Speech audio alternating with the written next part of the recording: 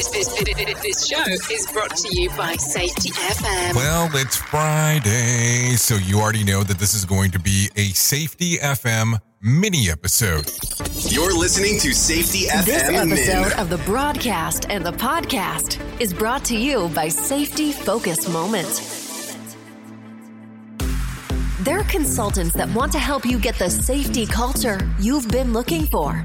For more information, go to safetyfocusmoment.com. Well, hello and welcome to Safety FM Mini. This is Jay Allen. How are things going out there inside of your world? I know things can change from time to time, week to week, day to day, hour to hour, so that is why the important question. So, if you took a look and were hanging out and paying attention, you do know that I have fallen more and more in love with psychology and think that it's an important aspect for us to talk about in regards of what is going on inside of this world of ours and when we speak about safety and all that fun stuff. So, how does the eidetic memory work? Remember so well, it's all about you are looking at a photograph. So we want to talk about that today because sometimes when we start asking questions to people, we expect them to remember things pretty vividly. We all know that people remember things with different techniques. It is also a common fact that which type of memory you excel at is more than a talent that you have. It's more of a trained ability to be able to do so. Here we talk about, one aspect type of memory, which is relatively rare. The eidetic memory is really a fascinating way to remember things with specific attention to detail. We will talk briefly and explain exactly how this works. So without further ado, let's learn a little bit more about this. So let's talk about the definition firstly. What exactly is eidetic memory? Well, it's the term that is used for the ability to remember an object or an image with high precision for some time after seeing it without the usage or the mnemonic device. The word eidetic comes from the Greek word, and I'm sure I'm going to butcher this, pronounced eidos, which means visible form. Most people describe this type of memory as seeing the object in question in their minds after only looking at it in the real world for just a few seconds. Sounds pretty cool, right?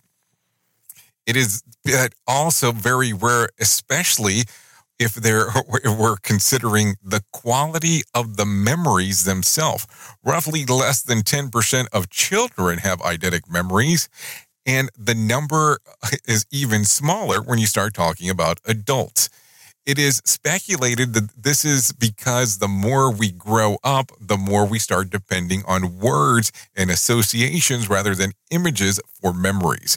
It is important to mention that a few people who do have this ability almost all subsequently change their memories at least a bit.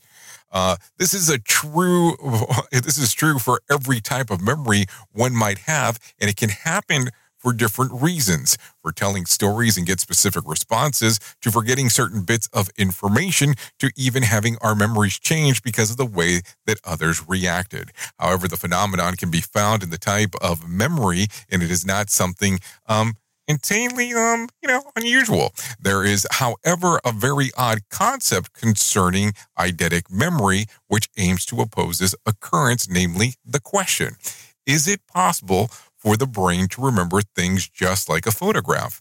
The idea is called photographic memory. Sure, you've heard of that one several times, and although it may sound similar to what we've previously described, it isn't exactly the same. A photographic memory is the ability to see pages of words or numbers for a very short time and recite them perfectly just from memory. The principles it uses is effectively the same way that printers work, copying everything to the last detail and producing an exact duplicate, but just by remembering it. Seeing that photographic memories is such a demanding ability, it has not been proven that it exists. So let's talk about the mechanism. Okay, now that you have, some of the basic information, how does this rare skill work? Eidetic memory is controlled mainly by the posterior parietal cortex of the brain, which is the part responsible for visual information. The brain, generally speaking, has two sorts of memories, short and long term. Eidetic memory is a part of the first one. More precisely, it's the very first few moments after seeing an object when an image is temporarily captured to our brains. It is the information that is unimportant that is discarded, and then we decide if it's needed. It is stored in there for short-term memory. In order for someone to say that they have an extraordinary eidetic memory, one short-term memory has to be filled with these photos of the items that it's surrounding in question. An accurate example of a true eidetic memory could be imagined in a very ordinary situations. Pictures that you put your keys on a table instinctively and go to it about your day.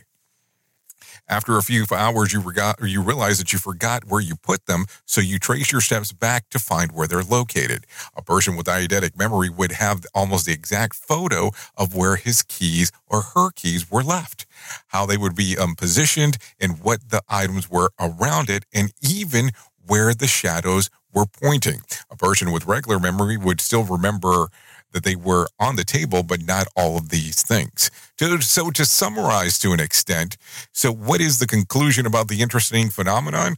Although there are people who have a better short-term memory than others, and those who train the Excel even more, there is no resounding evidence of the absolute photographic memory exists.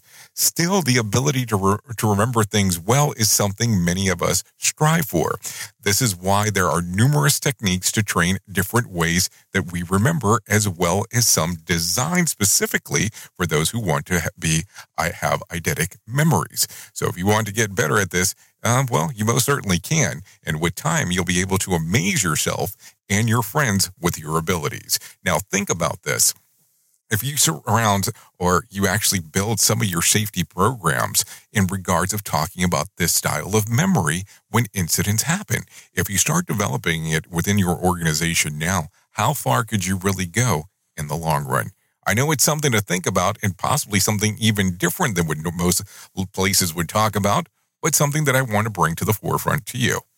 Anyways, I have been your safety manager and host, Jay Allen, and until next time, be safe.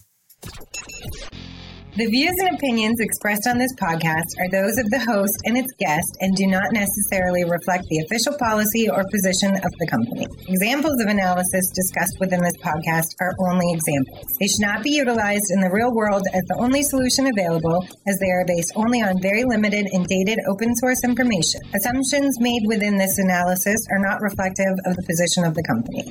No part of this podcast may be reproduced, stored in a retrieval system, or transmitted in any form or by any means, mechanical, electronic, recording, or otherwise, without prior written permission of the creator of the podcast, Jay Allen.